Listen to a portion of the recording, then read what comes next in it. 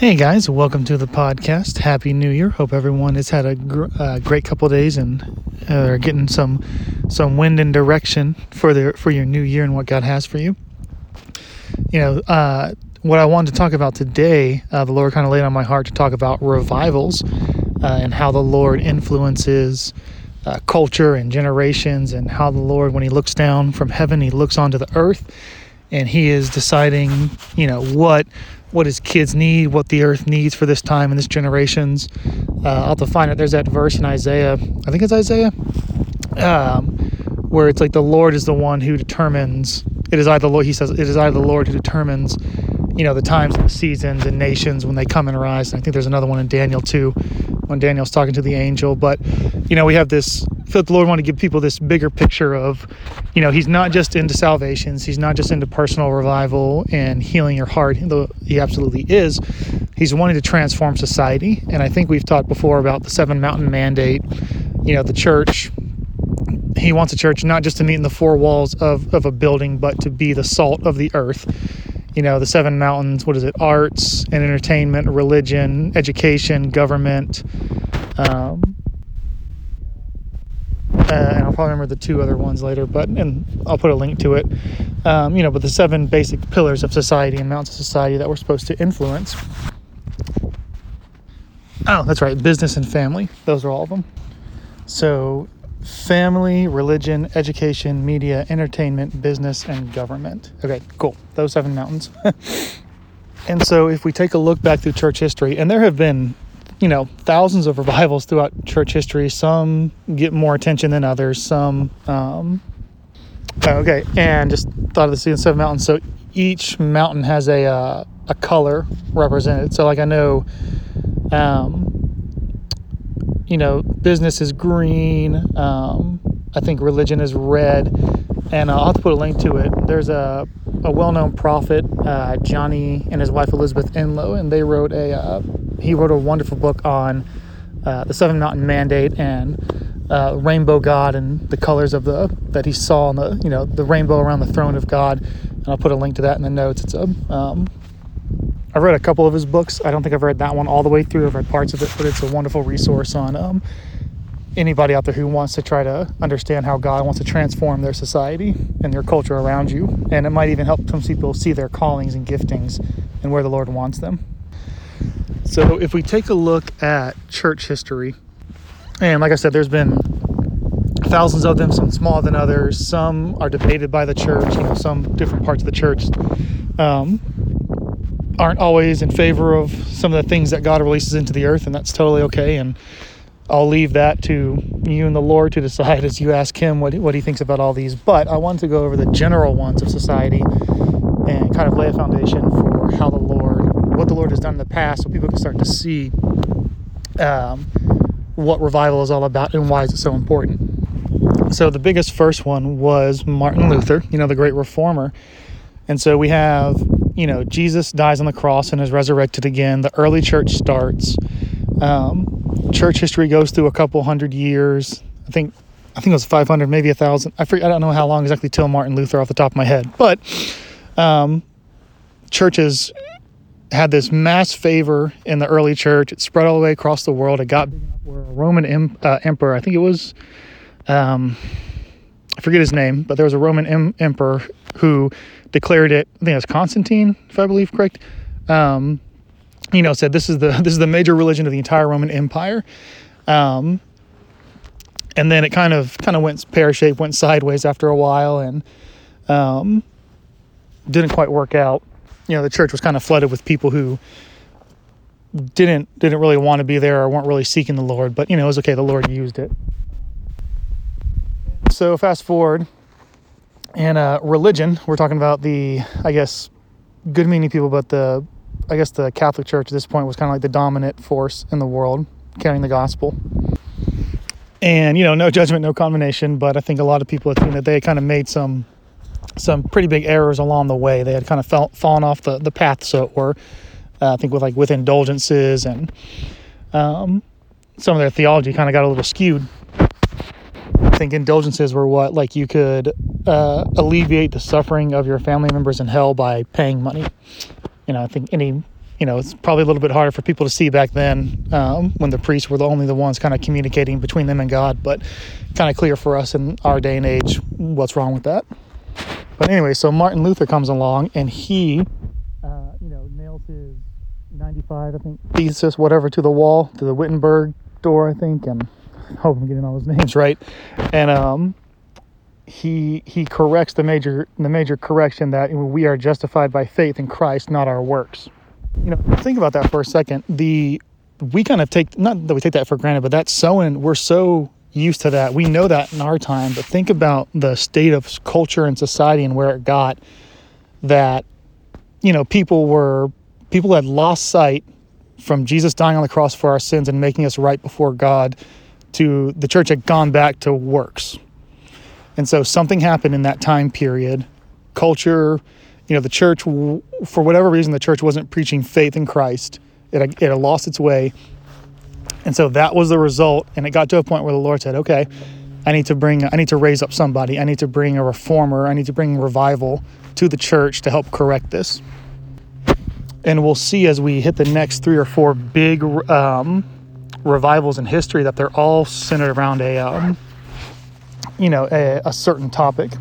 And I want to add real quick, there's a book, The Greatest World Revivals by Fred and Sharon Wright, and I'll put a link to that in the comments too. Wonderful book where they track a lot of these major revivals that have happened the past couple, 1,000, 2,000, whatever plus years in church history. And they kind of go into a little bit more depth. I read it a long time ago. I can't remember their exact, thesis and all, but it was, showing they have a little bit more insight. The Lord gave them a lot of insight into revivals and stuff. So maybe that might help some people out there who are kind of want to delve deeper into this. And I don't know if I'm going to go exactly in chronological history, but these are the ones that's just coming to mind. And I'm by no means an expert in this. I've just done a little bit of studying over the years and kind of learned about all these. We had John Wesley and the Great Awakenings happening a little bit later in history, and that kind of brought a purity movement to the church and brought the church back to holiness. We went on to, and there were a couple more in the second and third Great Awakenings. I forget exactly when, but, miracles and healings and started to become more commonplace in the church. That's a general note that we're not intimidated by the enemy. We're not afraid of the enemy, but we know the enemy is always out there trying to subvert the things of God. And so we have a lot of movements that God brings out there are, of course, attacked by the enemy. And Lord's aware of all this and knows how to, use it for his good. So it's not a big deal. But most often people steeped in religion, and not religion like knowing about God, but the negative kind, the chains of religion, the bondage of works without faith, or that thing. Usually a lot of the moves of God are criticized or attacked or twisted in an effort to stop them. So just a word of caution whenever if you look into this in yourself, just know, especially for the new people in the faith, just be aware that you have the Holy Spirit, ask the Holy Spirit for discernment, and just know that a lot of times the moves of God are not accepted in the beginning in their culture, in their day and age, but then when we look back at them, we have 20/20 vision and tend to accept them. And then probably one of the most well-known modern revivals that the church knows, the Azusa Street Revival, a revival of the Holy Spirit, moving in the Spirit. The Pentecostal movement was birthed off that, and I think that's one of the most well-known in our day and age, and got everybody back into the gifts of the Spirit, the fruits of the Spirit, speaking in tongues, and all that jazz, all that good stuff, really fun stuff. Amy Semple McPherson, she built the Angelos Temple or Glory Deo Temple or whatever in Los Angeles. In a time in the Great Depression, she built a whole new brand new like meeting congregational church place with no debt. Did it all by donations and without taking out loans or anything. So amazing miracles, amazing people in church history. And there are hundreds of other ones in between all these time periods that have faithfully stood for the word of the Lord and faithfully carried out their duties and everywhere. But these are just the big ones that come to mind. And then we get to the Toronto blessing. This is probably one of the most recent ones. It happened at the Toronto Airport Christian Fellowship in, 2004, I think is when it first started, and it's still going on today. But it's called the Father's Blessing of the Father's Love, where God wanted his sons and daughters royal identity in him. And so he moved on a small congregation in Toronto, Canada, next to an airport, and began, the Father's Love movement. And it's pretty amazing. I haven't been there yet. I would love to go, but I've, talked to people who have been there and, learned from teachers who were there personally and were taught by them. And it faced a lot of criticism for what happened, for some of the things that went on, and I'll leave that for you guys to decide. Well, I guess I can say, some people, this revival was characterized, and I know we're going a little bit longer than normal on the podcast today, but I feel like that's okay. This helps people. This revival made the front page of Time magazine. So many people were flying to the airports to come as it got started that, airports were backed up, shuttle buses lined up to it. People were, it's kind of cool that God put it next to an airport. He's really funny and wise at the same time. But there were manifestations of the Spirit that, some people would shake, some people would make noises. I think this was either in this one or the Vineyard movement. I think this was Toronto, but people would bark like dogs. Not everybody, but some people would. And that could understandably, turn some people off, especially if you're new to all this stuff in the Spirit. But there were also amazing healings, cell phones. I mean, you can find videos online of cell phones being charged when you put them against the wall. Pennies sticking to the wall, cell phones sticking to the wall, just all based on the power of God. And we see this thing that, they're called signs and wonders for a reason, that sometimes God chooses to do things that make you wonder like that, to get your attention or to get the attention of people. And there is a truth you will kind of run into when you start working with the Spirit, and that God really speaks to He wants the hungry. And anytime you have the Spirit showing up in a person's heart or a believer's life, the Holy Spirit has a wonderful way of bringing up stuff in us that needs to be dealt with. And this happens a lot during, intense times when the Spirit is moving through a building. So my encouragement would be, if you're starting to walk, because I feel like some of you are going to start experiencing the Holy Spirit in new ways. Maybe some of you already have. Sometimes people are reported feeling their heat in their body, electricity running through their body. We all experience in different ways.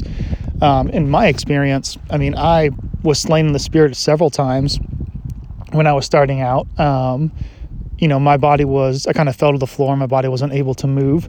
But it was kind of weird at first, but as I got used to it, the Lord, opened up more and more experiences for me. And so it all fine in the end, but just, it can be new and different when you start out, but just to encourage you guys to keep pushing through, just asking the Lord when you walk through stuff. I think John and Carol Arnott were the revivalists of the Toronto, or the Father's Blessing. And I think they're not the lead pastors anymore, but they're still traveling around and speaking. And so, like I said, because we kind of got into miracles, but the whole point of the Father's Blessing was He wanted us to see our royal identity. And people were, a lot of well-known names in the body now kind of got their start, or got full of love at the Toronto, at that church. I remember Heidi Baker has said many times in her personal testimony, she was burned out missionary in Africa, and came and got, to the Father's Blessing, the Toronto Revival, and got filled with the love of God. And it's a wonderful thing when you finally understand the Lord's heart for you. And I pray that everyone listening would get to experience that, that they'd get the revelation of that, because it is wonderful. And I guess a better way to say what I was trying to say earlier is that sometimes the Lord, offends the mind to show what's in the heart. And so sometimes when you get around these revivals, you get to experience that. And if you realize yourself or somebody else getting really kind of worked up about something, just ask the Holy Spirit what's going on in your heart, because He'll be able to show you maybe an area that needs His touch or His grace or His love. And I think it was either in the Fred and Sharon Wright book, or I was just hearing somebody in general talking about it. But the Lord wanted to see so going back to when the Lord looks down on the earth and chooses to release various things. It's His wisdom. His ways are higher than ours. So you really can't put a pattern to it or logic to it.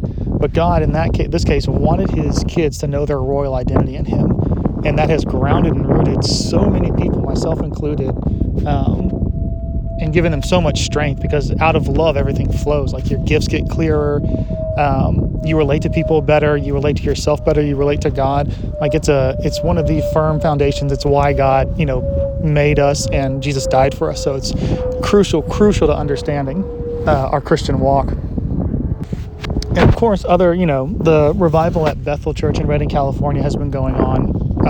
And I don't think they would put a specific name or one thing, but it's just a general supernatural lifestyle revival that's been going on there for years. And there have been some in San Francisco and other places, and some of them don't get really recognized. Some of them kind of fly below the radar, but God's always doing stuff. So to encourage you, and I talk more about the ones in the United States, but I'm sure there have been the Wales revival, Brownsville revival, that was the United States, but he's always moving in every country. So if anybody overseas is listening to this, you might have a revival in your area. And I feel like there are people in Scotland who might be listening to this, and I feel like the Lord wants to encourage and tell you to go. The wells are ready for you, and there are mantles to be picked up from pastors. Scotland has so many revivalists. It is crazy. I think the Welsh revival,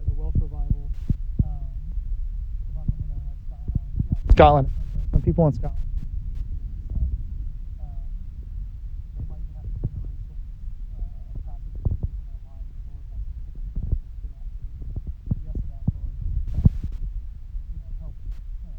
That for them, Lord. So I hope this has helped kind of everybody see another aspect of our faith of Christianity, of what the Lord, what the Lord does when He looks down on the earth, and help people get a mindset not just for our individual Christian walk, but we're a body, and we're not just a body. We're called to influence the world, and God has been doing this for generations. And this was in the Fred and Sharon Wright book, but people have been wondering, what's the next big move of God? What's the next big revival? And they said something about the bride and the bridegroom. And I'm not quite sure. I haven't personally heard anything from the Lord about that since I read that. But that's, and I don't even know what that looks like. It's fun to imagine. Only imagine what that could be. But Jesus is our bridegroom, and we are His bride. The church is His bride. So. If anybody hears anything about that, let me know. If anyone knows if it's going on already, I just don't know about it, let me know. But I would love to hear. But otherwise, say prayer real quick. So Lord, thank you for your kids. Thank you for revival. Thank you for what you are doing on the earth. And thank you for all the ways you move, and the ways we might not even perceive, and the ways we can see. And I just ask that you'd help people understand what's going on in my words, understand what's going on in the atmospheres around them, understand what you're doing in the earth, and that you would help raise up, Daniels and Joshuas and people, and Jacobs and people we need to help lead your body. In Jesus' name, amen.